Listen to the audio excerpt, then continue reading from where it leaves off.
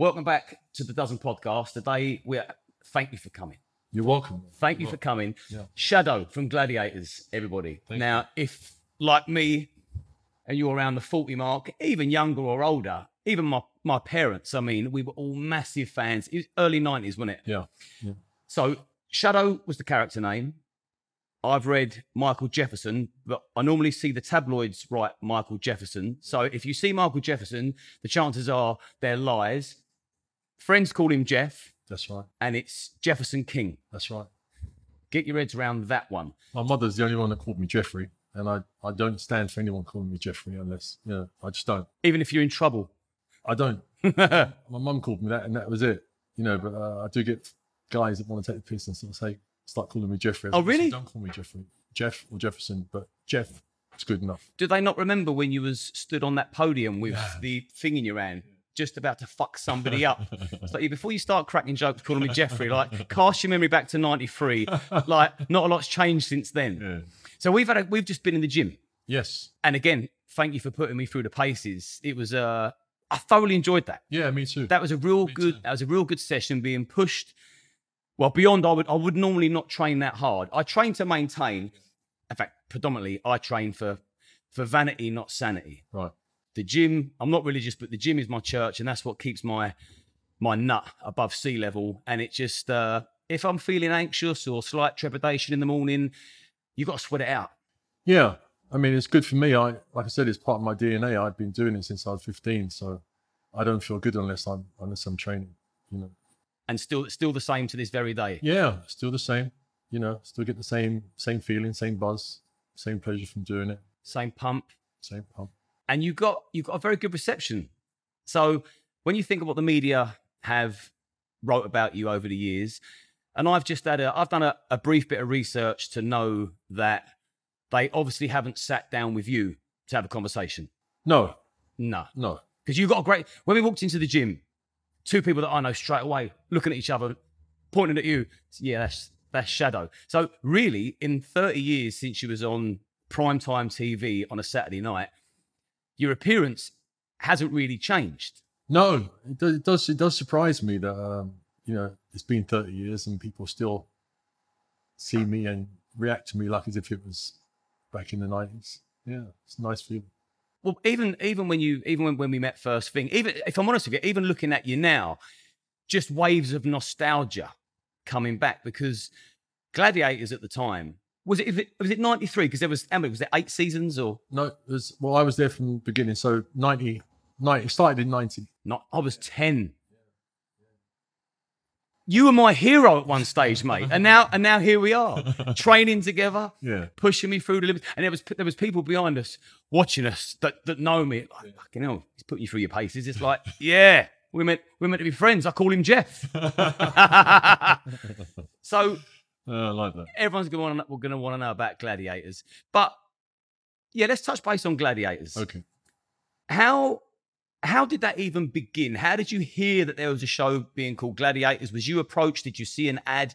Tell me the beginning of Gladiators. I used to watch the American program. It used to come on at like 3:00 in the morning on a Friday night. So coming back from the clubs and that, turn TV on, there'd be American Gladiators. And after the show, they would say that the British were looking to start their own Gladiators. And I just applied for it. Well, a friend of mine applied for me. Like I said, I was just about to turn professional in bodybuilding. So he said, Jeff, you should have a go at this. So he applied for me, and I was put on the list. I suppose, thousands of people throughout the country had tried out. All the hard men, all the doormen, all the fitness fanatics, everyone tried out. I was put on a short list, and there you go.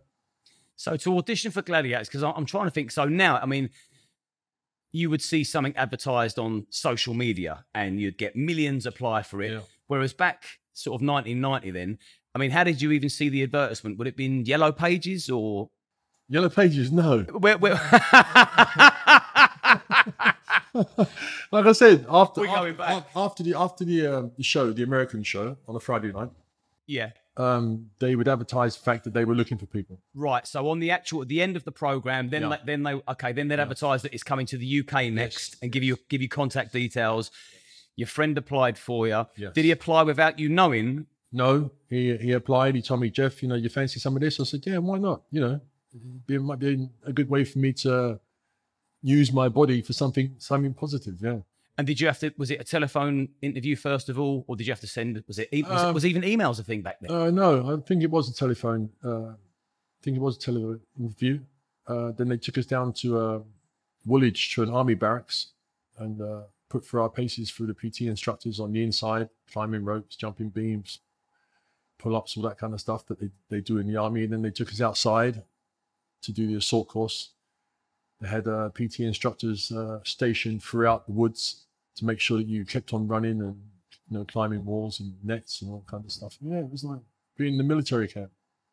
And was it abundantly obvious when you was auditioning for Gladiators that you was head and shoulders above the other people that was applying to be on the show as a gladiator? Yeah, I did believe and felt strongly that I had half a chance of becoming one. Yeah, yeah. Well, you were the man. Well, in my humble opinion, and I'm sure people that end up watching this, and there will be this will harvest some interest because Gladiators was absolutely massive. It was around the same time as Blind Date, Noel's House Party, and Gladiators was smashing the views compared to the other shows, big weren't production, it? Big production. I think it was about a £4.5 million production. It was big. The Americans, they do their Gladiators in front of they do it in like a cardboard cutout arena. They do it in front of like 1,000 people. We took it to the next level. We took it to an indoor arena, 10,000 plus, twice a day, the shows. We just completely battered it out of the ballpark, really.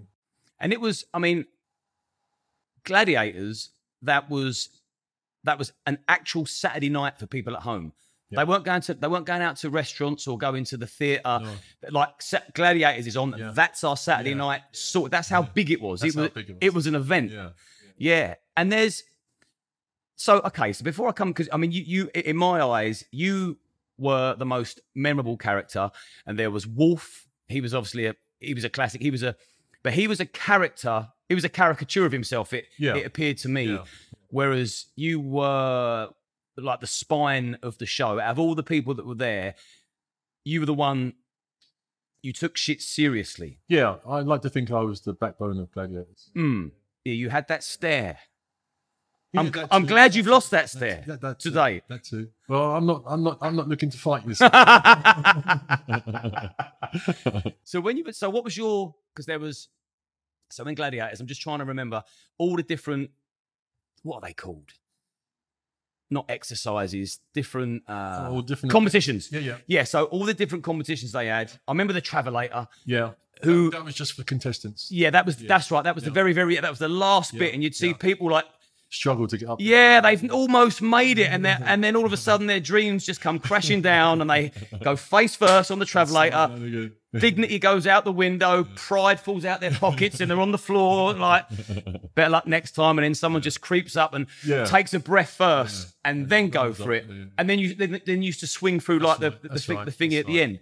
Yeah, just remind me of some of the competitions that there were.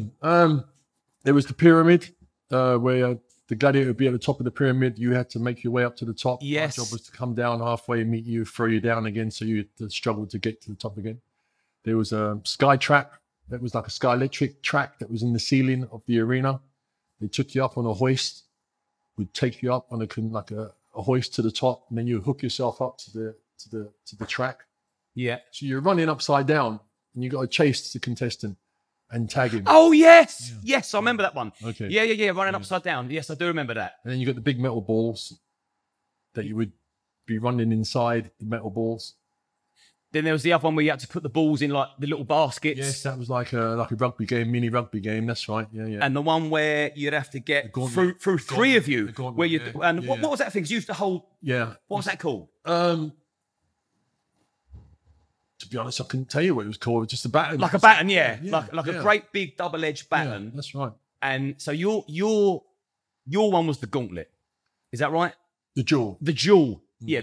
The gauntlet was the one we had to go through three of them. That's right. And yours was the jewel. The jewel. So the jewel was the one. Every contestant that was on Gladiator, from my memory, they looked like they was having a jolly good time when they was doing all the other things until they got up on the jewel. Yeah. And then had to face you. Yeah. Yeah, it was the only one-on-one game. You know, you're 12 foot up in the air, you're on a 3 foot diameter platform. Mm. And it's daunting for the contestants. I felt quite comfortable up there, but it's daunting. And then you got me in front of you. No nonsense. You know, I'm looking to dismiss you from the platform. So if you survive, I would step across and give you a hug and say respect, you know. But I know that you've taken punishment to stay there. And was there many survivors? Not many. I mean, there was a few that managed to stay up there and get their 10 points, but they took a beat. On a whole, predominantly, most of them got most of them got dismissed. Yeah. And you were either undefeated or there was someone that Gary Mason jumped over. Gary Mason, he stepped across and pushed me off. So that was cheating. Well, yeah, I actually thought he jabbed me with the pugil stick, and you know I couldn't believe Pugil stick. Right. I thought he jabbed me with it, and I'm finding myself floating down to the mats. And when I get up, and everyone's rushing around me saying, "Shadow, fight him again, fight him again." I said, "No, he won fair and square." No, he stepped across. So okay, fight him again. John Anderson says, "You know, get ready." And after I swiped him a couple of times, my stick had touched his platform, so they just called it a draw. But he's the only person to actually push me off, not knock me off, but push me off. Do you know what? Gary Mason, forget all his other world achievements. That'll be his claim to fame. That'll be the one. Yeah. Forget all the other stuff. Yeah. He was the one that... I done Shadow. Yeah. Yeah, but you sort of cheated. You sort of cheated. Gal. Yeah. Because you've got to remember, I mean, we're sitting opposite each other, so people looking at the camera, they won't get the full scope. You're 6'3", and you're still in tremendous shape, and you're 62 now, which is, again, that's hard to believe. You stood out in the gym. You're in better shape than 99% of the people in the gym, and a lot of people in the gym earlier. It's a big old gym. It's got the free weights. It's got the cardio. People are in the absolute prime of their life in there, and you're still in better shape than 99% of them. And then you take that back to when you was standing opposite a contestant on the duel. You were 4 stone heavier than you are now. Yeah, I was about 19 stone then. Of raw muscle. Yeah, I was about 5% body fat. I was in good condition. Yeah. I remember your quads were unbelievable. In fact, you look like a Black Arnie. Yeah. Well, like I said to you, I was just about to turn pro before I got the job, so I was well into bodybuilding. I've been bodybuilding since I was 15. I grew up in New York. My mother lived in America, so I started playing American football in high school, and that's when I started to lift weights. I remember seeing a picture of Arnold in the changing room and thinking to myself, I would like to look like that. And you did. Yeah, well, I just continued lifting weights, and that was the product. You know, I started to compete as a teenager. I'm the only person to win the Junior Britain 3 times in a row, 78, 79, 80, teenage New York City, missed in New York City. Came second in the universe and first time out. And then, like I said, I was about to turn pro when I got the job as a gladiator. I mean, that's some portfolio of achievements that you've got there. So just flick it. Now that we're going to come back to Gladiators, because there's so much stuff that we can unbox from Gladiators that I'm sure people that are watching this now, they've got the nostalgia running through their veins. They're going to want to hear a little bit more. But bodybuilding. Yeah. So it's interesting that I said that to me, you look like a Black Arnold Schwarzenegger. Like a beautiful frame. And that's the thing, you know, it's a weird term to call another man, but if you're sculpting your body as a work of art, you have to appreciate beauty when you see it. Sure. And all your shoulders and your delts and your pecs and your quad, everything was just like this guy is unbelievable, an unbelievable athlete. If you've made it this far, thank you for tuning in to the Dozen Podcast, sponsored by Bauer Security. If you like what you see and you want more of the same, like and subscribe to the channel. Hit the bell notification so you get notified when a new guest is coming onto the pod. Enjoy the show. There's lots more to come. Let's get back to the guest. And then you had the stare that went with it. It's like, I'm not here to make up the numbers. I'm here for business. So going back, like to get you into that shape, you was in the NFL, did you say? I tried for the NFL. Right. I went out to... I drove from LA to Texas, took me 2 days. Went to Texas Stadium, tried for the Dallas Cowboys. I remember being there, thousands of guys were there, free agents, not guys that were picked from college, guys that are coming from the street. I had to go and run some drills, some lateral drills, some zigzag drills, going through some cones and stuff. Now, I've waited there all day. I've taken 2 days to drive there. Then I'm there in the arena waiting for hours before my turn. Done these drills. I remember the coach turning around to the other coach and saying, his hips are stiff and he has no hand coordination. Next. And that was it. Dismissed. I mean, this is after 2 days of driving. Yeah. Sitting in the arena waiting for my turn to go and do the drills. Yeah. One thing they can't teach you is speed. Yeah. I used to run the 40 in about 4.5, 4.6. If you're doing 4.1, they can take you. What's the 40? It's a 40-yard sprint. Right. Yeah, they just run that. It's just a 40-yard sprint. And that's part and parcel of a trial to get into the NFL. Yes. Now, if you've got speed, they can work with you. Other than that, it's not that easy to get into the NFL. But anyway, so then I ended up going back to Sweden, because I was living in Sweden at the time. I'm assuming you grew up in the States, though. Yeah, I grew up from the age of 14 to about 26, 25, 26. There, yeah. So where were you born? I was born here. I was born in England. Born in the UK? Yeah. London? Yeah, Maidaville. My mother moved out to America to obviously make money back in the day. And she sent for me. I'm the youngest of three. I've got a brother and sister. And so I went to live out there with her, yeah. I'm sort of jumping from bit to bit now because all the little bits you've done, they're all interesting. I sort of want to compound on them. So I suppose, born and bred in the UK, Yep. Your mum then went to the States to earn money over there. Yes.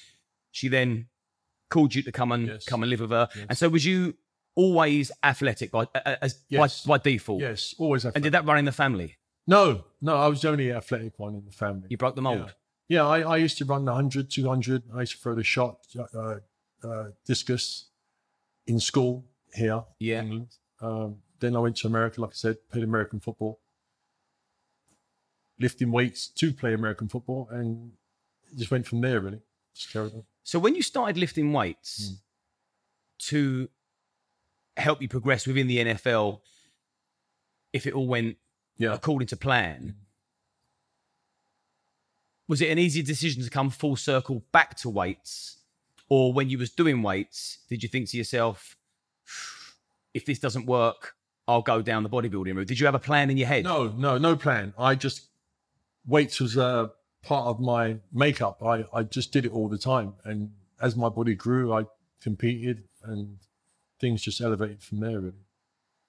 And so you was competing before the NFL trials? As a teenage bodybuilder in New York. Yeah. And here, I used to come back here to see my father, and I used to compete when I used to come here. So in 78, I came back, won the Junior Mr. Britain, came back in 79, came back in 80, won it 3 times in a row. Then I won the Teenage New York City, Mr. New York City. So it was like that.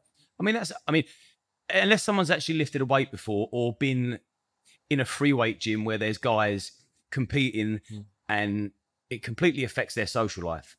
Yeah. It affects their relationships, their social life. You've got to be so dedicated, so driven, and completely and utterly disciplined in order to progress remotely within that industry. Sure. And did that affect your relationships in a detrimental way? I was young then, so relationships weren't sort of, the main topic.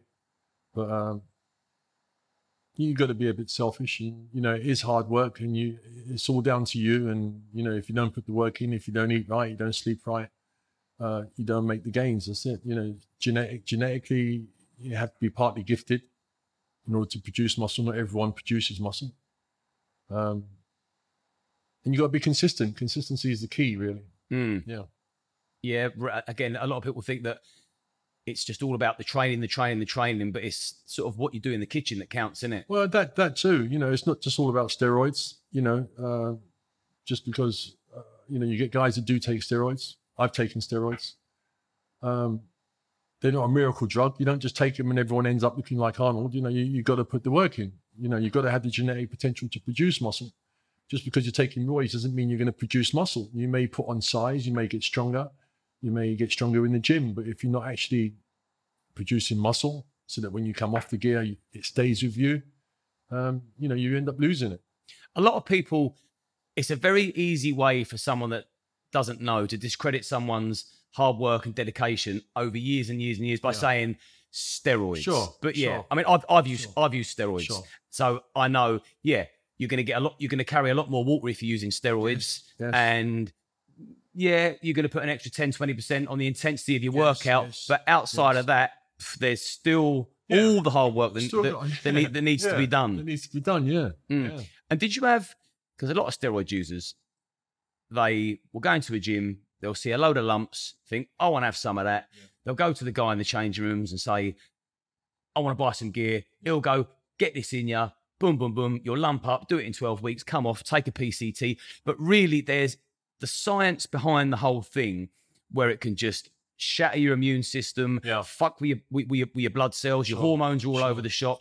And a lot of people, I mean, I've seen it over the years. I've seen lads that have built a beautiful frame, a great physique, and then they thought, right, I just want to get some mass and want to get some strength. So they'll take something like an Apollon 50, oxymethylone, which is the most estrogenic steroid out there, as far as I know. And all of a sudden, they don't take anything that counteracts the estrogen rebound, and then they've got this beautiful body, and then they start growing actual tits. Could you imagine dedicating, say, 10 years of your life to sculpt a beautiful physique, and all of a sudden you're growing actual tits? Fucking hell. So did you have, I mean, tits?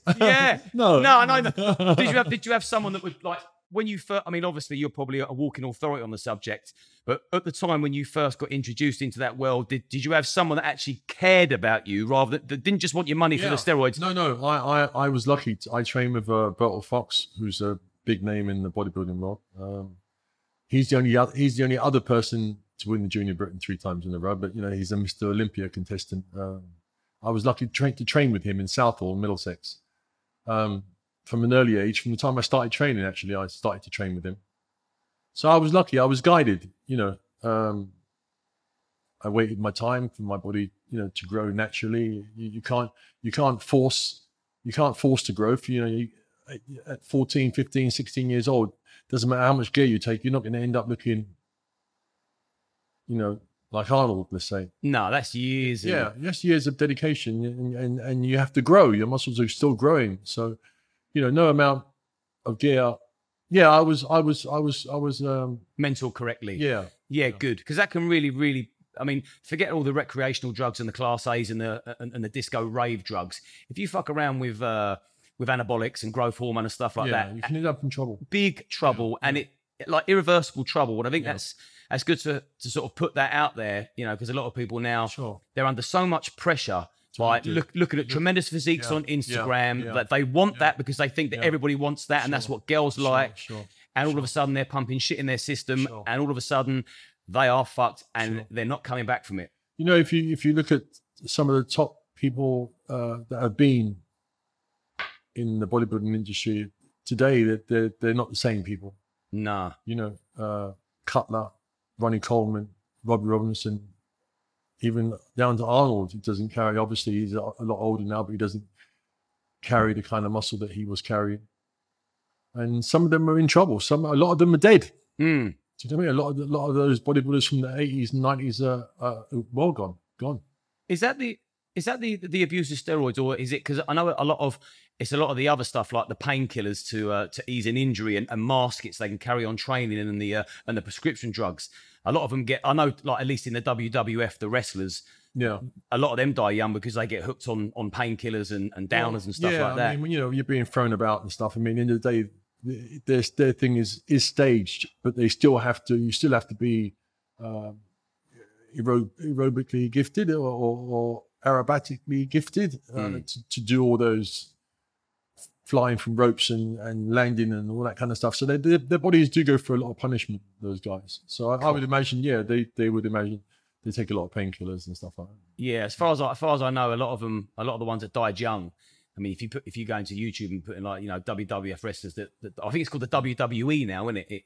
It's changed. Vince McMahon, when he was absolutely blown up on the scene, all them big names like Hulk Hogan, the Ultimate Warrior, he died in his 50s, didn't he? I mean, what a showman he was. Yeah. But I only think about the WWF because going back to Gladiators, there was a lot of characters that were perfect for Gladiators, But would they have stood out in the WWF where there was like absolutely mega, like the Hulk Hogan's and the Macho Man Randy Savages? No, I doubt very much. Whereas I think you would have fit in there and you would have sloped in real nice. I think as well. Yeah, I think as well. Yeah, because that WWF crowd, they had a movie star presence, didn't they? Sure. There was a lot of athletes on Gladiators. I mean, I'm just trying to think of the ones that were more memorable. I mean, you were definitely top of the list, and then there was Wolf, there was Jet. Everybody loved Jet. Yes. Let's talk about Jet. Let's talk about People want to know about Jet. Jet. Did you? Here's the question: did you know that in your day-to-day life when you was at work, because I suppose Gladiators for you, after a while, the novelty worn off and it's like, well, I'm at work now. Yeah. And she was a work colleague. Yes. Did you realise at the time that she was off limits? No, I didn't. No, I didn't look at Jet like that. But no, I didn't realise she was off limits. No. I mean, there was plenty of others that did look at Jet like that, wasn't there? Well, yeah. I mean, she was the sex symbol of the 90s. And she was one of the sex symbols of the 90s. Mm. Yeah. Yeah, a lot of my friends had posters of her in their bedroom. And she still looks good today. You know, I saw her the other day on the Gladiator podcast, and she looks great. She looks great. So she strikes me as a nice person. Yes, she is a very nice person, down to earth, and a nice person. And so you was on a podcast with her recently. Yes. Was that a Zoom or around a Zoom, not like this. Yeah. Okay. And do you keep in touch with any of them face to face? To be honest with you, I hadn't spoken to any of them from the time I was out of Gladiators. So you're saying 30 years now. Just recently, I've messaged the majority of them. And it's been nice, you know, and the response I've gotten back from them has been nice. Any not so nice? No comment. The ones that weren't so nice, who were they? Well, there was a few that, you know, did their stories and added me to their stories and made up stories. What, to further their agenda? Yeah. And I didn't really appreciate any of that, but to each their own. I suppose because what Gladiators, how it all come to an end, sort of for people that wanted to use somebody as a stepping stone to further their career or make themselves look like knights in shining armors, it would have been very easy to use you as a scapegoat. Well, yeah.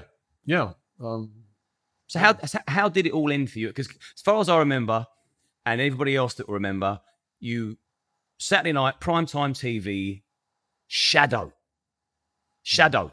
like a big deal. Our words, I said the spine, you said the backbone of the show. A lot of people would have tuned in just to watch you. Gladiators would have known that their ratings are sky high because you're on there. And I'd like to know if you do know what their ratings were when you made the exit or you got forced. I think they were running like 15, 16 million a week. After I came out, they were lucky to get 12. I mean, that's how many people stopped watching the program. Yeah. See, there's a bit. See, I haven't researched that, but just I can imagine. Yeah, why do I want to tune into? I mean, there's a few names like Scorpio, Saracen. Yeah. There's names I remember, but I couldn't put a face to the names. No. You say Shadow, Wolf, yeah. Ulrika Johnson, yes, nice person. Yeah, she was a lovely person. Yeah. Did you get on? What did you know? Because she seems very troubled. No, I didn't know she was so. I didn't know she was troubled. She was. I knew her as a weather girl before she became a presenter on Gladiators. But she was a lovely woman. Yeah. It's normally the lovely people that get advantage taken from them and end up troubled. Yeah, I suppose. Yeah, she's had some. I thought I'd get some juicy gossip out of you about Ulrika Johnson because there's not much I can tell you about. She was just a nice person. Yeah, she was lovely woman. Yeah. No scandals at the time. No, not that I knew of. Just seems like she's been unlucky in love and just got with the wrong dudes. That's it. Shame. And then was it John Fashanu? John Fashanu. Again, he seemed. Yeah, what's happened to him? I have no idea. He just disappeared from the face of the earth. Really, I don't think he lives in England. I don't know where he is or what he did after Gladiators, but And Wolf? Wolf, he's in New Zealand at the moment. He lives in New Zealand. He's still in good shape. He got out. He got out of the country. Well, yeah. For what reason, I don't know. I mean, New Zealand's nice. I've been there myself, but yeah, yes, that's where he's based now. They do a good wine over there. Do they really? Do you drink alcohol nowadays? Yeah, I have an occasional pint, but I'm not really a drinker. Not a big wine drinker. Yeah. So Gladiators, Saturday night, primetime TV, outranking Noel Edmonds, Cilla Black. Yeah. Still love Cilla Black. Yeah. But I won't go that. Even her music I love. I'm 43 and I still listen to Cilla Black. Okay. Oh, I love her. Yeah, she's great. And then how many seasons of Gladiators were there? Well, I was there for the first 3 years. So I think that group that I started with went on to do it for about 6 to 8 years. I think after that. Wow. So it carried on for a good few years after when you went. So star of the show, stood out heads and shoulders above everybody else. Not just my opinion. Most people that watched it, they would be tuning in for you. Great show, don't get me wrong. But every show's got a star of the show. Just the way it goes. How did that come to an end? What did you do for them to turn their back on you? I was accused of doing a line of cocaine in a restaurant bar I used to go to in the King's Road.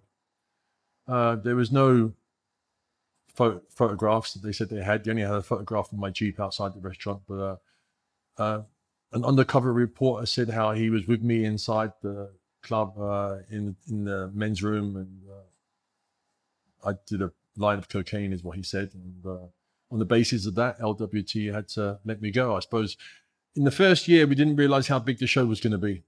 In the second year, the show just blew up, and I think the age group of people that used to watch the program, it was say 5 to 15, but then it was 15 to 25, an older group of people. But because the kids were following it, I suppose they felt, well, you know, by firing me, that they would show that the rest of them were squeaky clean. Send a message out. Yeah. Send a message out to the rest of the cast, but also let the viewers know we don't stand we for, don't tolerate. we don't tolerate that. Yeah. But just off somebody's word. Yeah. Now somebody could say something about me. Okay, well, is it on video camera? Is there a photograph? How can you? That's just hearsay. Yeah. So purely based off hearsay. Yeah. Who was this person? I have no idea. No idea. So did you do the lot of cocaine? No. I mean, I'll be honest with you. At the end of the day, if I don't know you, I'm not going to step into a cubicle with you and just do a line of cocaine with you. No, that would be insane. Yeah. That would be insane. So, you know, so it that didn't happen. It didn't happen. And the thing is now, you've got nothing to lose. It's done. It's dusted. You've moved on. There's a whole load of other stuff that's gone on, which we can cover, and also what's going to happen in the future, which is exciting. But because somebody accused you of doing something that we're saying is a lie, and there's no mileage for you to lie about it now. You're saying you didn't do the line of cocaine. You're not denying using cocaine. No.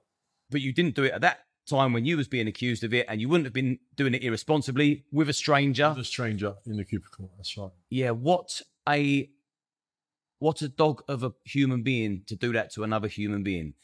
Well, yeah.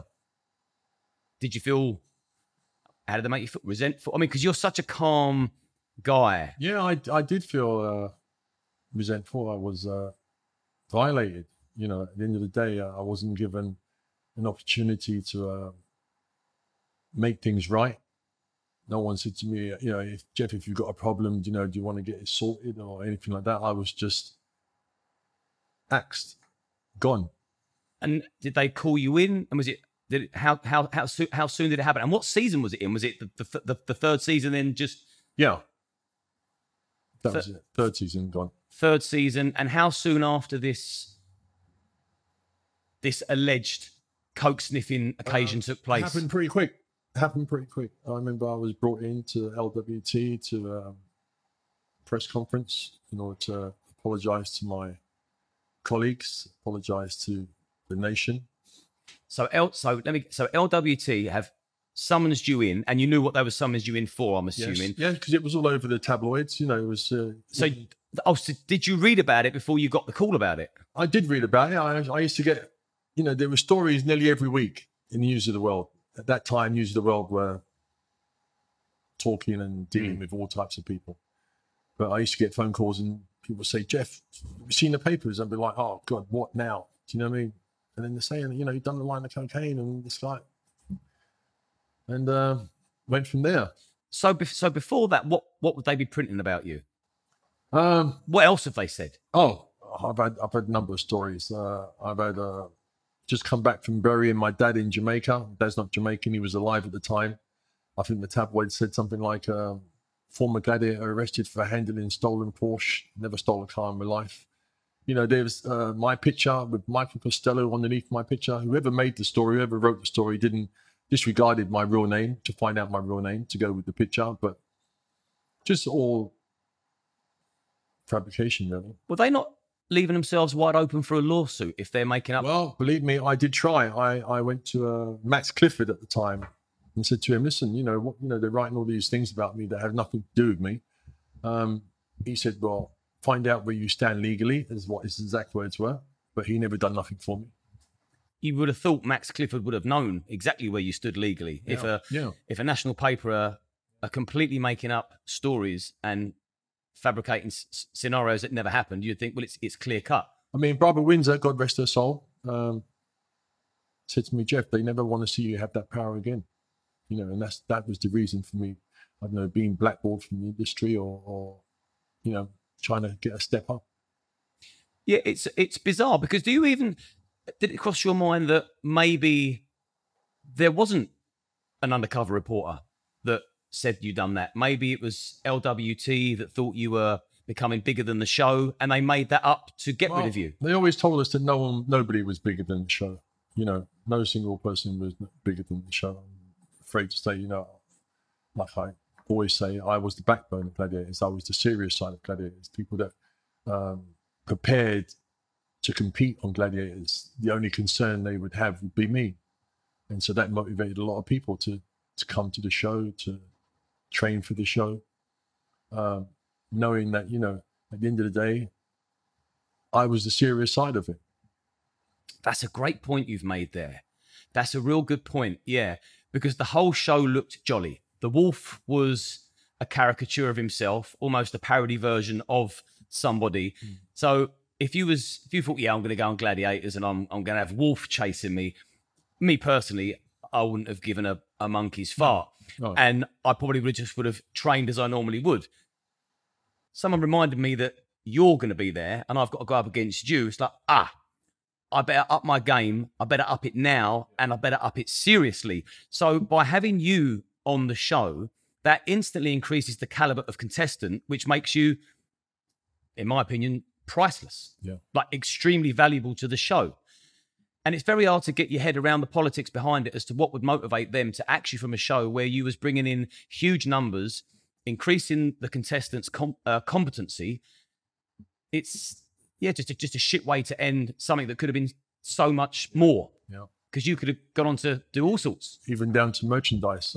People that made the merchandise, I think myself, Wolf and Jet was the leading sellers of merchandise, especially the toys and everything else. I mean, everything from bed linen to pajamas, the whole.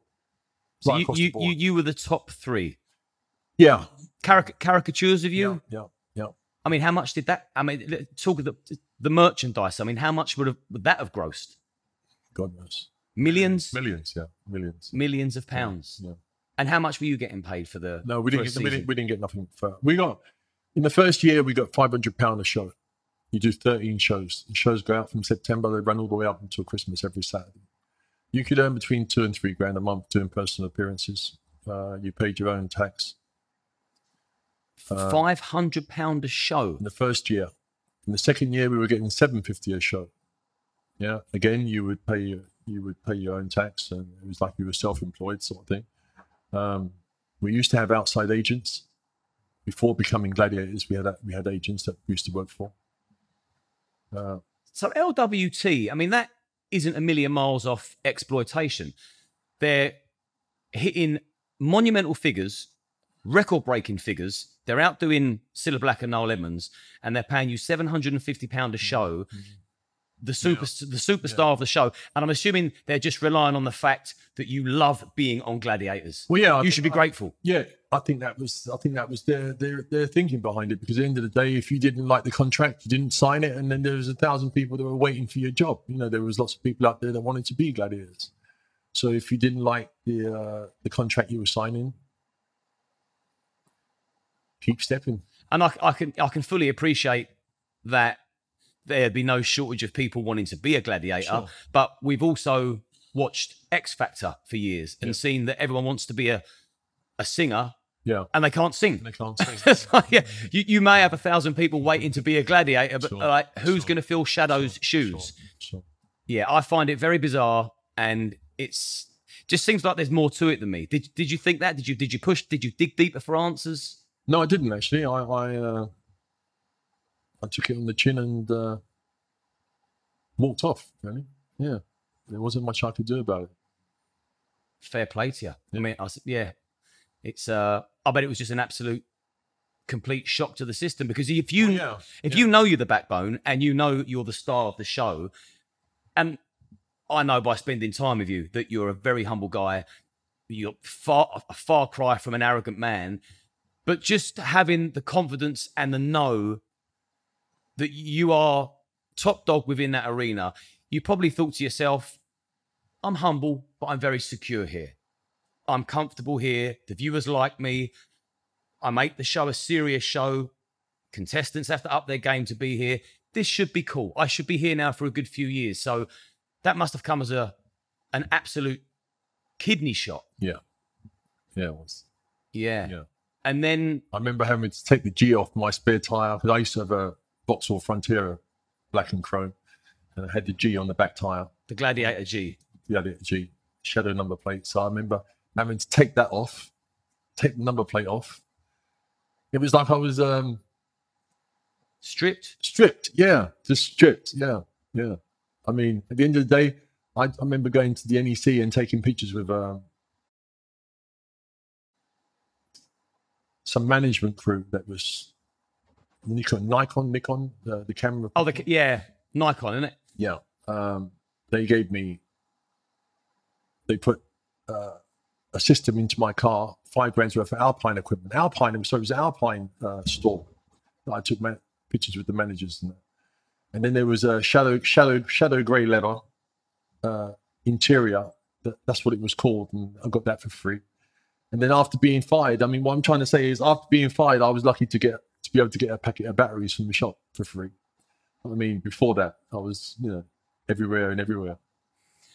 So when you put it like that when LWT dismissed you from the show, you didn't just lose your slot on the primetime show that was Gladiators Saturday night. You also lost your sponsors, your endorsements, everything, all the little privileges that go with it, right down to the G on the back of your vehicle and your number plate. Everything. So that is, when you unbox it completely and you throw in all these bits and pieces that was done to you, that does send a message out to the rest of the squad. Yeah. You see what happens if you fuck around. But sure, I mean, but you didn't fuck around. No, at the end of the day, I reckon if they had stuck together, we would have had more power if everyone had stuck together. But nobody wanted to make waves. Nobody wanted to get in trouble. That is what I'm curious as to. Who stood up for who made a stand and said, no, this is unacceptable? No one. Because I would have done. I'm telling you now, if it was hearsay, as word of mouth from some unnamed reporter, I'd be like, okay, fine. If he's done that, he has got almost like a carer community. You have got a responsibility to your young audience. Yes. I get that, and as I'm sure you do. But if you're saying you didn't do it, and there's no evidence that you've done it, and it's just hearsay, why on earth didn't the rest of the Gladiators stand up and say, this isn't fair? Because if they all threaten to walk, what are you going to do, replace us all? But they didn't. No. And I didn't expect them to, neither. But at the end of the day, like I just said, if we had stuck together as a unit, we would have been a lot stronger. But because nobody wanted to make waves, nobody wanted to get in trouble, nobody wanted, it's not their business. They wanted to be gladiators. It's a shame if social media was about back then, I've got a feeling things would have gone very differently for you, because there would be people like me that want to scratch beyond the surface and think that doesn't sound right. You're printing, there's stories about Jeff week in, week out, Shadow. There's stories about Shadow week in, week out. And now there's this accusation. So you need to be backing that up with some form of evidence, because they're just words. Sure. And words aren't worth a wank. You and me could say anything now. And so that's gospel then. Yeah. Okay, where's the proof? And I think nowadays, where people don't believe the media, the government, everything, I have to be careful. I even have to be careful what I say here, because they're just looking to censor people. Sure. So nowadays people question everything. And I think that would have been a clear cut. Something smells very fishy here. Let's do a little bit of digging. And I think there would have been social media groups that would have formed. And hopefully now that you're back in the public eye through social media, which is extremely powerful. It's extremely powerful. Maybe now people will see it for what it was. And then also show some compassion, because you getting axed from Gladiators then led to a turbulent spiral, which we'll now touch base. And so, how did that getting axed from Gladiators unfairly? How did that impact your life and your mental health?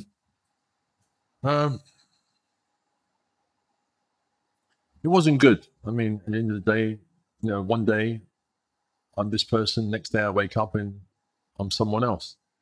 And it was hard. It was hard to get my head around it.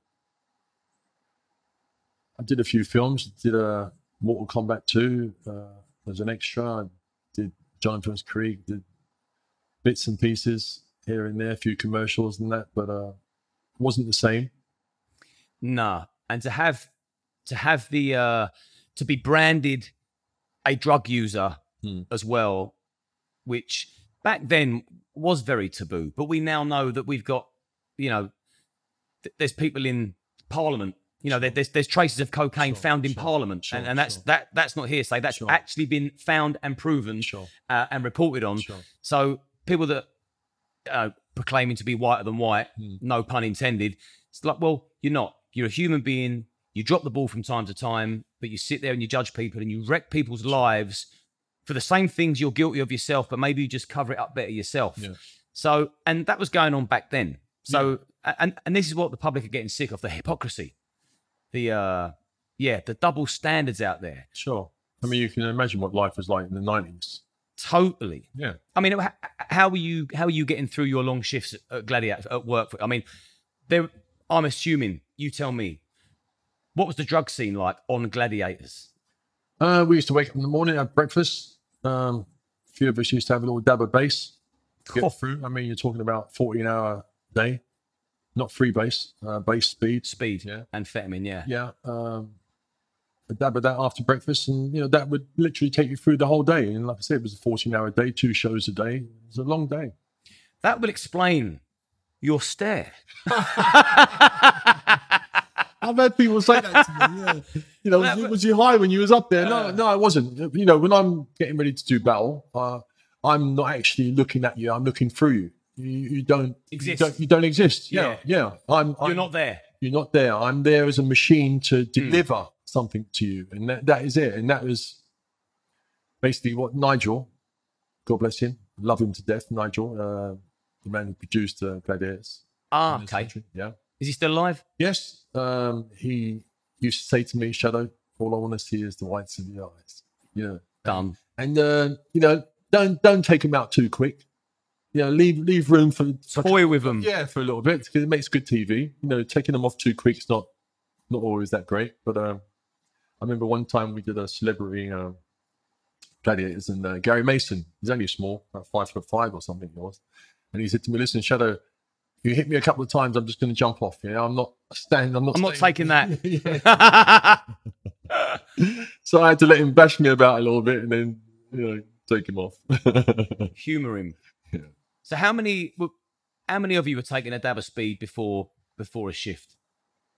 Was there anybody that was having a dab of speed that didn't make a stand when you was caught or you was allegedly accused of doing? No, nobody made a stand, and I have no comment on who or how many took a dab of speed. Fair play. Not even how many. Fair play to you. Yeah, it makes you wonder. You're honourable and you're still protecting, you're even protecting the volume of numbers of people that could have done it. So you're not giving anything away. And yet them same people didn't have the kahunas to stand up and say, this is wrong. Sure. I remember when they had the first reunion. How could you have a reunion and not invite me? Well, you couldn't. No. I'm sure the nation must have been saying, well, where's Shadow? Especially if you're holding the base.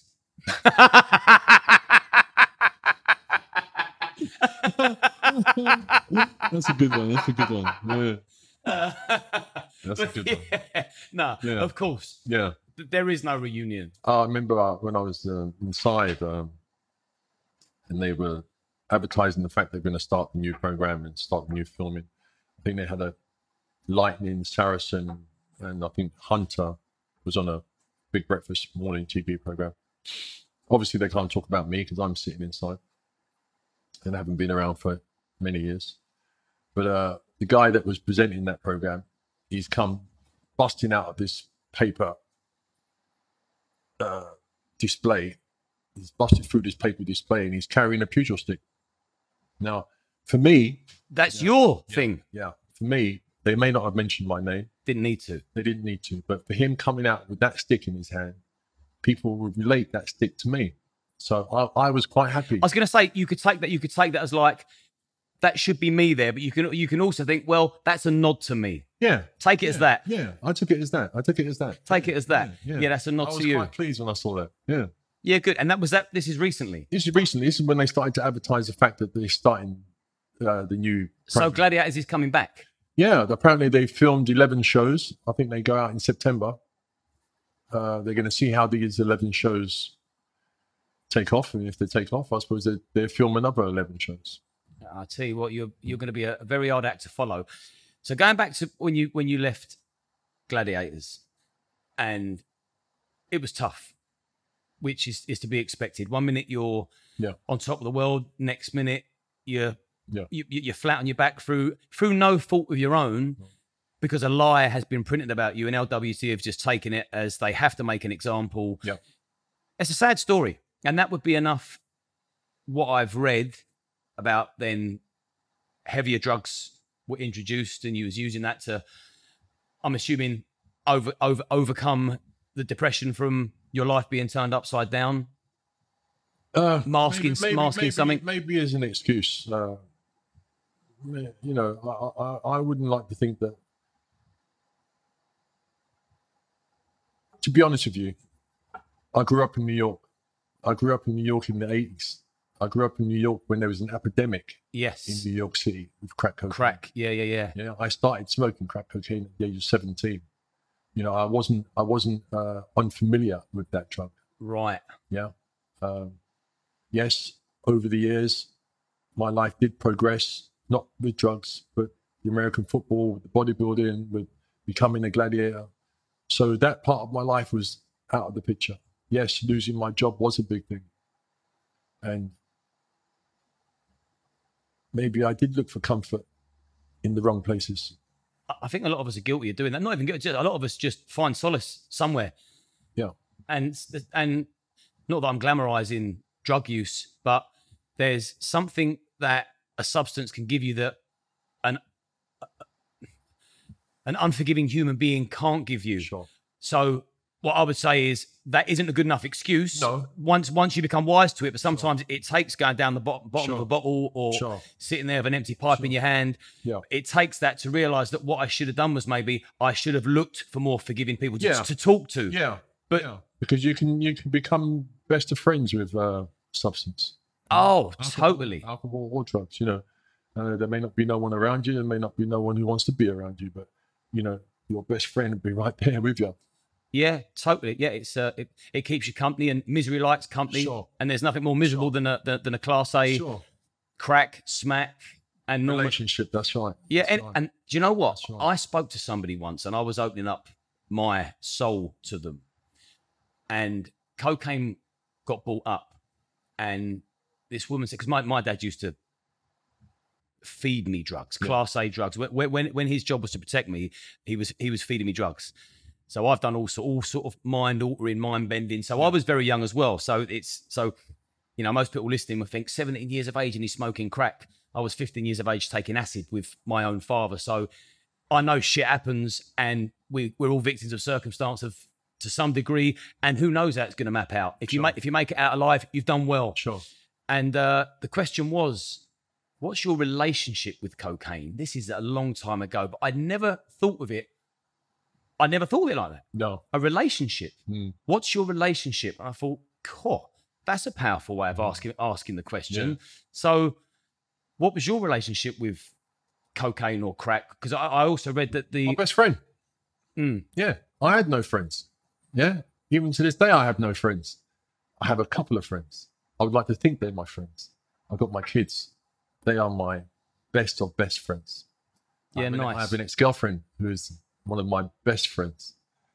But other than that, I don't have no friends. I have a lot of people that claim to know me. Yeah. Yeah. Like I said, people that do know me call me Jeff, and people that think they know me call me Shadow. Yeah. Like I said, I can't get away from that name. It's my nickname now. It will be with me for the rest of my life. There's worse ones. There's worse ones. My book will be called The Shadow That Never Left Me. Great name. These are the things I'm having to deal with, really. And so are you currently writing a book? Yes. And that's The Wheels of Emotion? Yes.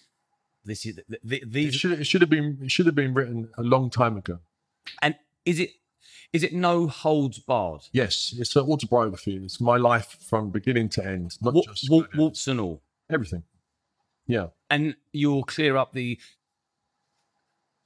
untruths that are told about you, and I'm assuming you'll be mentioning a few truths that other people don't know. Because I watched a YouTube clip, and you was obviously snapped at your very, very worst, and they always want to compare you at your very, very best. Yeah. Now, whoever's seen them pictures, which I'm sure a lot of people have, this is the man today that you're looking at on the camera. Yeah. That man there was clearly in a bad place. Sure. And they was talking that you was using heroin. I don't know that with it. So did it progress? Because it normally does. But people that sit there and judge.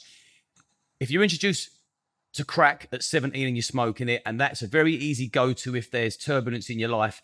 If you're using crack, it will normally result in using brown afterwards, because you've got to bring yourself down and take off the anxiety, because it puts you in a place of severe anxiety and trepidation. So is that? Yes, all true, mate. All true. Yeah. I've been in some dark places. I've been in the trenches. I've been around ground zero, the 5,000. I've fed the 5,000. I'm surprised I managed to make it over the wall, to be honest with you.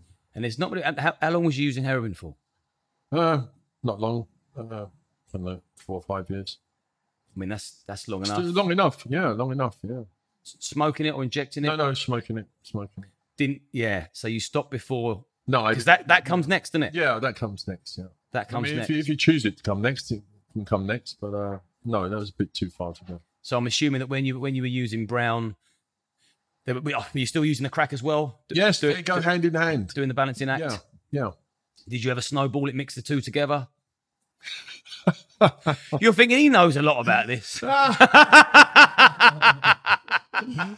Yeah, whatever comes with it, mate. Whatever comes with it. Because there's going to be people watching this that've got a pipe in their hand, that are loading up a needle, that are boiling up a spoon. They're going to be watching this and they don't want to be there. They don't want that needle in their hand.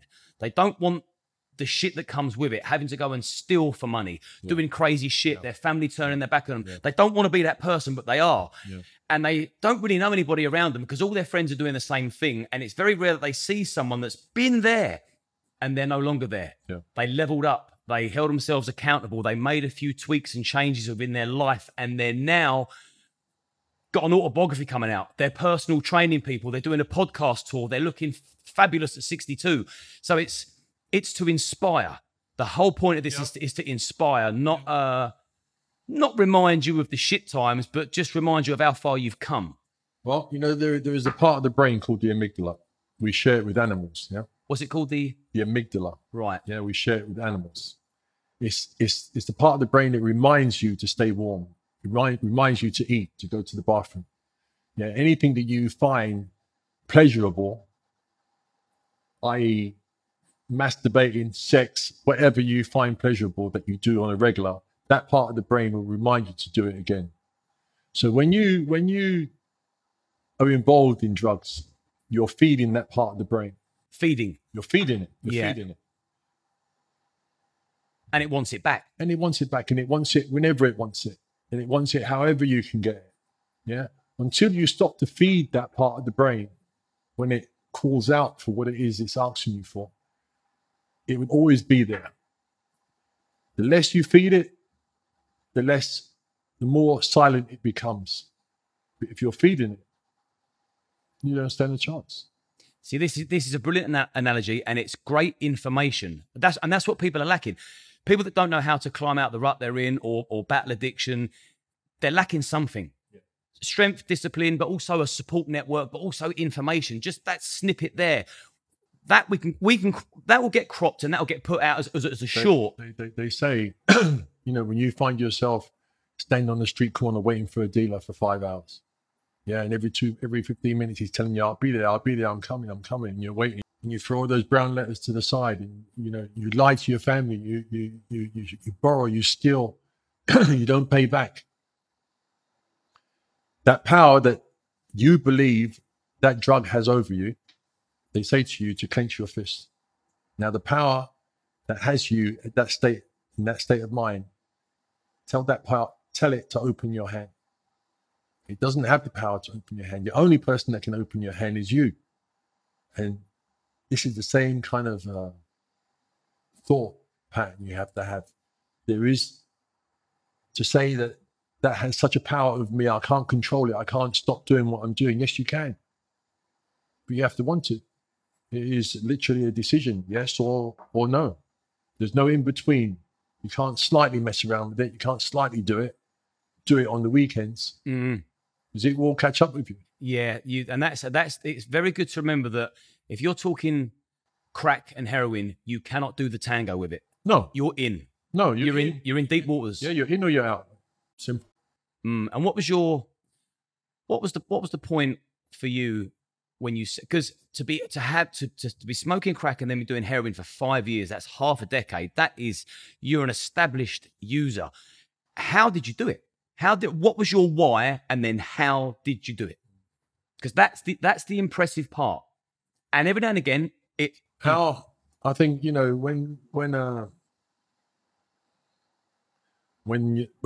your life is just about that, when you have nothing else going on in your life, and the people you're around are doing it, nobody else is not doing it, it becomes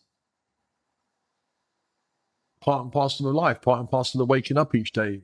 Your mission is to get high, and not so much for the pleasure of getting high, but for the need to get high, knowing no better, not wanting to know no better, not wanting to have anything else in your life other than that. It's a sad place to be, to think that you would accept that as a way of life, as who you are, that's who you are. It's sad, and when you're around people that are just as sad, there's no one to pick you up. There's no one to say, listen, stop doing that, mate. It's no good for you. The only thing that comes out of their mouth is, how are we going to get this money? And this is so important to touch base on. And yeah, you described that perfectly. You have to want to do it, and you have to do it yourself. It's the loneliest journey to come back from a drug addiction, because you won't be socializing with straight goers. Misery likes company. Sure. You're going to be sitting in a room with a fellow crackhead, with a fellow smackhead. Sure. It will be someone else loading the needle for you that wants to use it next. That person doesn't want you clean because he wants the company. No. So how on earth do you break free of that? That has got to be intrinsic strength and remembering your worth and your value, and then executing some kind of inner program. The first few steps. Yeah, remembering your worth. That's it. Remembering your worth. Yeah, that's it. Totally. My kids remind me of my worth all the time. Yeah. Well, They do so much for me. They do so much for themselves. I'm inspired to see how far they've come. I'm inspired to think that they have a part of me, the part of me. Your legacy. The part of me that is the best part of me, the positive side of me, the disciplined, awesome, determined. Yes. Positive, because Yes. you have to be. There has to be not just an element of positivity in you. There has to be positivity, whether you realize it or not, in abundance within you, to climb out of that trench that you was in. Yeah. There has to be something in it's like, no, actually, there's a few things burning up inside me, but one of them now is there's a positive drive to progress and move away from this shit, no matter how long it takes. I'm trying to, at the moment, salvage myself, salvage what I can. Yeah. If the next 20 go as fast as the last 20, it's all over. But they won't. You know how quick time goes when you're on drugs. How many people sit up on the oats and barley and they're looking at the clock and they're thinking, I'll stop at midnight. Yeah. Oh, I'll stop at 2. Yeah. Oh, I'll stop at 3. Yeah, it's now 9 o'clock the following evening. You're still in the same spot doing the same thing, wanking the same limp dick to the same porn. And you still don't stop.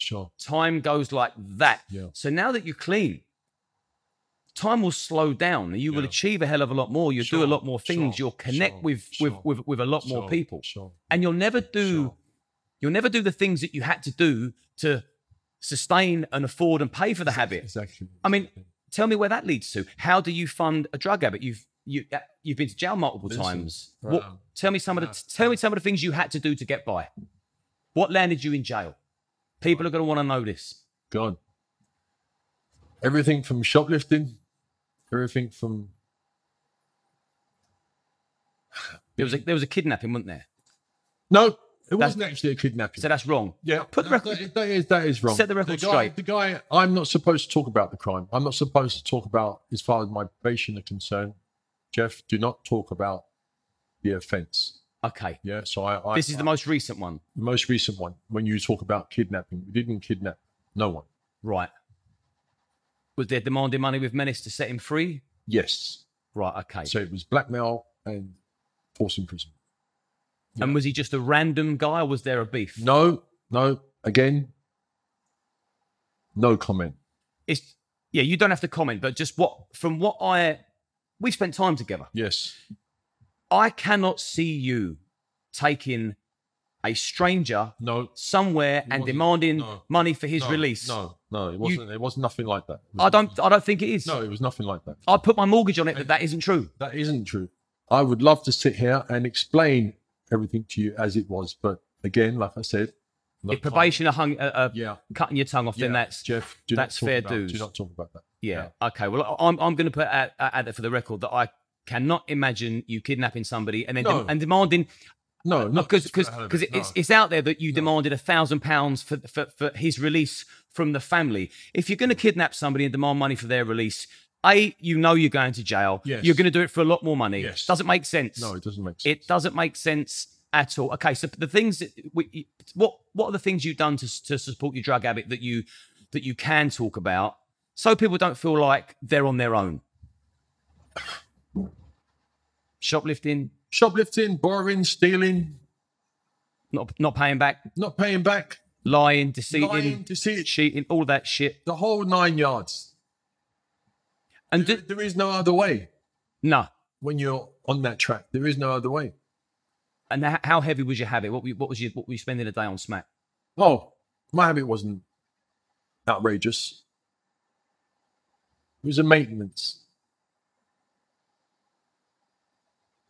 10, 20, depending on how much money came in. Depending on how much you needed to come down. Again, people don't realise it. It's that, and when you're too high, you've got to bring yourself down, because that's a horrible place to be. And if you're too down, you've got to bring yourself up, because that's equally as frightening. It's a sad state of affairs. It is. And so, how long have you been clean for, drug free? 5 years. 5 years. Mm. Fair play, man. I mean, every day is a battle. I mean, every day that part of the brain, like I described to you earlier, does remind me. Still wants feeding. Still wants feeling. Temptations. Yeah. But I have to just shut it down, and just tell it no. Did you do the 12-step program? No. I've heard of it, but I didn't do it, no. Yeah, a lot of people that I know that have come out of the trenches, that have beaten addiction, they've done the 12-step program, but I don't know anybody that hasn't relapsed either. So did you, when you decided I'm going to come clean, did you come clean or did you relapse a few times? No, I relapsed a few times. Yeah. Again, don't... I mean, when I say relapse a few times, a relapse can be just a pipe. It doesn't have to be a session or days on end. Just the bare fact that you did it again. That only leads to feeding that part of the brain again. Oh, I've been seeing you for a long time. Nice to see you. Welcome back. Welcome back. Yeah. And it's pleased to see you, isn't it? It's pleased to see you. It wants you there. Yeah. Let's not do it tomorrow. Let's make a plan for next week or the end of the month. Treat yourself at the end of the month. That'd be all right. Earn it. Yeah. Yeah. So it's not so bad then. But it is. It is just as bad. Especially once you broke the seal and you've done it, it then calls you back sooner next time. And each time it gets sooner and sooner and sooner. And before you know it, you're back on the 24-hour shift again. On sealing duty for days. Do you know what? It's so good that you can laugh and smile about it now. That's got to be a good indication that shit really is in the rearview mirror. Yeah. And the future's bright now, which is why I really wanted you to come on. And I knew that I would warm to you because I knew Ada was more beyond the surface, and then training with you, and it's a very, very sad story. Don't get me wrong. It's an extremely sad story, but there's the light at the end of the tunnel, I think, for you is starting to shine through. Yeah. Are you seeing that little bit of light? I'm seeing that little bit. Because you've probably thought for a long time, shit, this is light. This is your life. Yeah. Michael Aspel. Yeah, I used to think, Jeff, this is your life. What I did was 30 years ago. Who really gives a fuck about what I'm doing now? But the love and the support that I've had since I've been released has been fantastic. I see it with my own eyes. Enough to drive me, I can do something. I can salvage something. I can salvage myself. And there's a few things that, I mean, I'm assuming that the gym, and I can't promote the gym enough. I mean, we bonded over a gym session. Yes. Like, it's powerful. Yes. If you put yourself in the right place, it's almost like you're a flower and you're watering yourself. Sure. You will blossom and you will grow and you will evolve. Sure. And the gym for me, that is like church. Yeah. And if you've got someone in there with the same energy, even if you can talk each other out of bad ideas, get in a gym, and support each other in the gym. Yeah. When that testosterone's flowing, when that blood's pumping around your system, when your muscles are swollen, you're looking at yourself and you're feeling great, just say something positive to your training partner or just anybody in there. Sure. Like, because I don't know about you, but it makes me feel, training makes me feel great, and it makes me feel bulletproof, and it makes me feel like, do you know what? I'm too strong to feed that part of my brain that wants me to fail. Yes. It builds me 100%, up 100%. In the head. So anyone that, I think, just to round off the drug use and abuse and addiction and people that are struggling, because I do like to get a message out to anyone that's going to start watching these podcasts, that you're not alone, you're not on your own, and these stories that you're going to hear from people, they're walking, talking, living proof that you can come back. Yes. You know, whether you're flat on your back taking a 10 count, you're up against the ropes, there's always things you can do to get yourself back in the center of the ring. Yeah. For sure. Yeah. Being wrapped around the right people counts. Sure. Choose your friends wisely. Don't wrap yourself around wankers. And you know, no matter how old you get, you're never going to meet your last wanker. That's right. You've got to identify them. Yeah, you have to know them. Absolutely. Yeah. And you know, if you're in a rut, that tells me that you spent enough time wrapped around them. So by now you should know a wanker when you see one. Yeah, you should know when you see them. Has someone got your best interest? Yeah. And if they don't, stay away from them. Or are you there feeding their? Yeah. Are you supplying what they need? Sure. That shit. Sure. Do they feed off your misery? Because it's fucking sick and twisted out there. You best know. You best be able to recognize. Yeah. So I say this is me. I mean, I love your input, but for me, if you're trying to break away from the rut that you're in, substance abuse, be it alcohol. I mean, alcohol's the fucking worst. You can't walk, you can't walk 100 yards. You walk past an off license or a pub. It's there sucking you in, bright colours, posh labels. At least with cocaine, it comes out, it stinks like shit, and you've got to sneak into the toilet to do it. Alcohol is completely glamorized. Gambling, same thing. Oh yeah, and addictions, they normally come in free. You're gambling, you're watching porn, you're sniffing gear. It's like, oh shit, that's expensive. That's gonna mangle your brain. Good luck sustaining a relationship with that. But a thing I done years and years ago, I started to eliminate people that I would use drugs with. Okay, it wasn't a good vibe with him. It didn't work with him. He was a negative energy. I didn't have fun because at the start, taking drugs is fun. All of a sudden, it becomes very unpleasant. So that's a good trick. If you start eliminating people that you use drugs with, don't get me wrong, eventually you will use them alone. However, you then become sick of your own company. Yeah, if you choose to use them alone, you will lose them. You will use them alone. Yeah, you don't need to have people around you. No, but if you start the elimination process, you're at least taking a step in the right direction. You're not regressing. And that's the best. Even a little step. You may get. Your parents may call you a little junkie, or they may be disappointed. But trust me, if that's got a grip on you and you're making baby steps, they're quantum leaps. They really are. They're getting you in the right direction. So, Jim, eliminating who you use drugs with, and then expanding the time frame before you next or last used. Before that gap becomes so big, a bit like growing a beard, you never want to shave it off. You've not done drugs for so long, you think, only a wanker would go back now. That's right. Don't do it. Right. Extend. That's right. And you're going to relapse. That's right. You're going to relapse. I mean... Anything for you that you can add on that? I'm actually walking on eggshells, man. I mean, now the sentence begins. I just spent 3 inside. Now I've got another 3 outside. On suspended.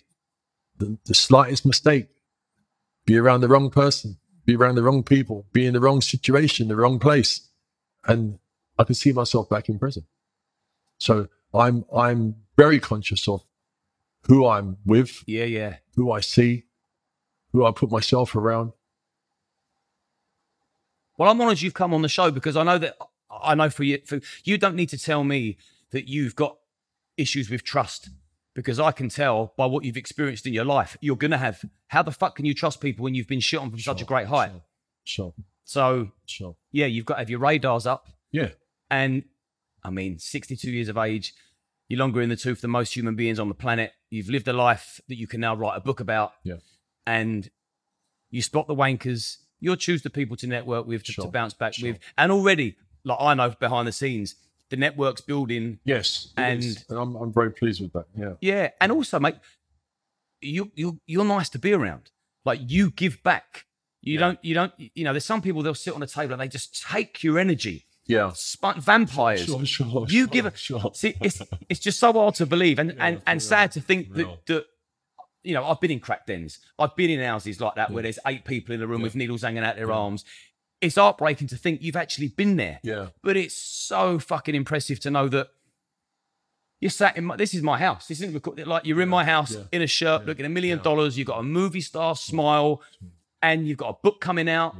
And I believe you've got another little hidden talent that probably no one knows about. Your artwork. And you're considering putting art on people's skin. Sure. Yeah, I'm to me about. I'm very interested in doing the tattoo work. I mean, yes, I can draw and copy anything on paper. I know it's a different thing to put it onto skin. Learning that there's a transfer that goes onto the skin first makes it 100% easier for me. Because it's all about building that picture up and bringing out the artwork, and that's where I. And can we put some of your artwork? Can we cut it into the video just so people can see this is actually what you're capable of doing? Yes. Mega skill. Do you want me to show you what I do? I mean, do you want to see what I do, or what are we talking verbally? No, what I'm saying is, so what we'll do is the videographer. We'll send him some of the good bits of art that you've done, and during this conversation, the podcast, they'll pop up on the screen so people can actually visualize what you can do. See, you're not just the head of an athlete, a pro bodybuilder, a gladiator, a survivor, because that's what you got to remember. You survived the storm. Yeah. And it was a fucking hell of a storm. Yeah, it was a so big storm. you've got all these qualities as a human being. Sometimes you just need reminding of them. Yeah. And being wrapped around dogs, they're never going to remind you how good No. you are because they want you on the lead. Sure. Good people want you off the lead and remind you you're a hell of a man. Yeah. And now you're going to become an inspiration. This will help people. Yeah. This will help people. You're going to go on, they're going to read your book. People are going to think, shit, the media lied about this man. And also, they kicked you when you were down. That's the worst of it all. So this is now the comeback, the rebuild. This is the remake. Yeah. This is the comeback. Yeah. And so your PT and your personal training. Yes. And that's what you're currently doing. Yes. And that's what I've always done. I'm a great believer in pushing people. Oh, you done that? Yeah. You've done that. I thoroughly enjoy it. I thoroughly enjoyed being on the receiver. I mean, I loved that session. It was great, wasn't it? It was good fun. It was good. Yeah. Anyone that wants remember who the man is. He didn't get in all them places. He wasn't standing on that podium for just being an average Joe. He pushed me to the absolute limits, and I was still smiling. Yeah, tricking me. 5 more reps, and I only had 2 left in me. And then he wanted another 5. Yeah. And I come out that gym session feeling $1 million. I pushed myself past my limit because you saw it in me. Yes, you obviously saw it in me. That's the thing. Yeah. Yeah. You didn't want to injure me. No, obviously not, or push you to something you couldn't reach. But I could see that, and you also want to feel that satisfaction at the end that, you know what, those extra 5 that you asked me for, I did them. Yeah. You could have done them. You could have stopped. Normally I would, if I'm honest. But to get the extra 5, and then not only do the extra 5, but if I say, give me 5 more. Yeah. Now you've done that extra 5 under pressure, but you've given another 5 on top of that. So that's got to make you feel good. Well, it was because it was a little surprise.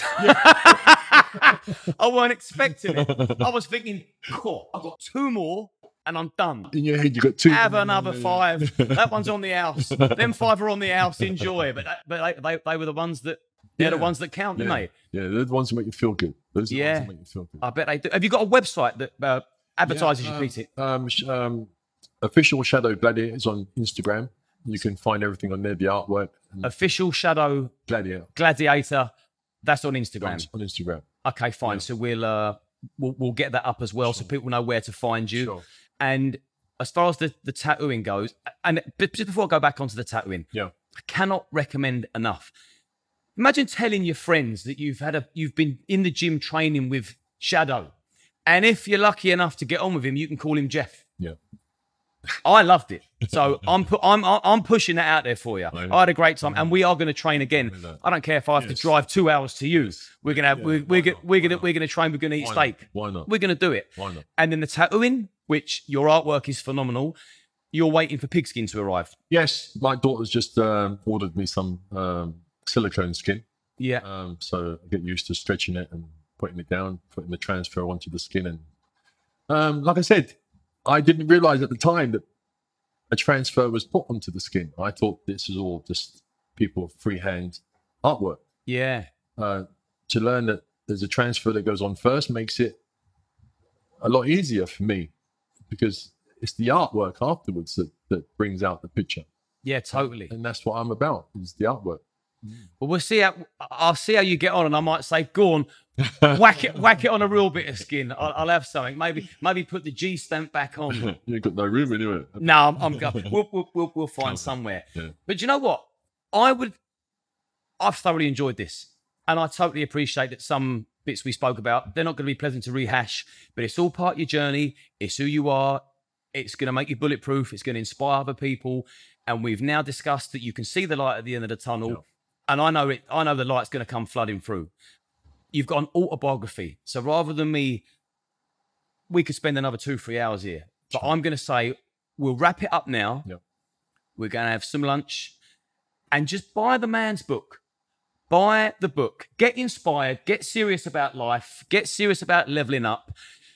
Lick your wounds. Don't feel sorry for yourself. Get up. Dust yourself off. There's always someone out there that's had it rougher and tougher. Step forward. Step forward. Yeah. Lean into it. Yeah. Lean into your problems and just deal with them head on. Yeah. And We got a 6'3" man mountain gladiator, 62 years of age, that has not been frightened to talk and open himself to someone over a table. And I've done it myself. Yeah. It sets you free. It does. It's a good feeling. It does. I mean, there were things that I was kind of thinking to myself, I don't want to talk about, or I shouldn't talk about. But it does set you free. It's good to be honest, tell the truth, be straight. No lying about me. Exactly. Yeah. That's the thing. When you own up to your imperfections, what can anybody else say or do? Sure. It's like, well, I've said that. It's no secret. Now why don't we focus on some of the good stuff? Yeah. Because I'm a human being. Sure. That's what it's all about. Jeff? Yes. I can't thank you enough for coming on. It's been a pleasure. And I've thoroughly enjoyed the day. I've enjoyed the conversation. I feel like you've enjoyed it as well. Yes, absolutely. I think there's more to come. 100%. Find Shadow on Instagram. Yes. When his book comes out, he'll promote on there. I'll share it on mine. We'll get it up. We'll get it into your heads. This will inspire people. Yeah. Thank you again. Thank you. Thank you, brother. Thank you. Let's do it. Let's do it. Good man. Magic.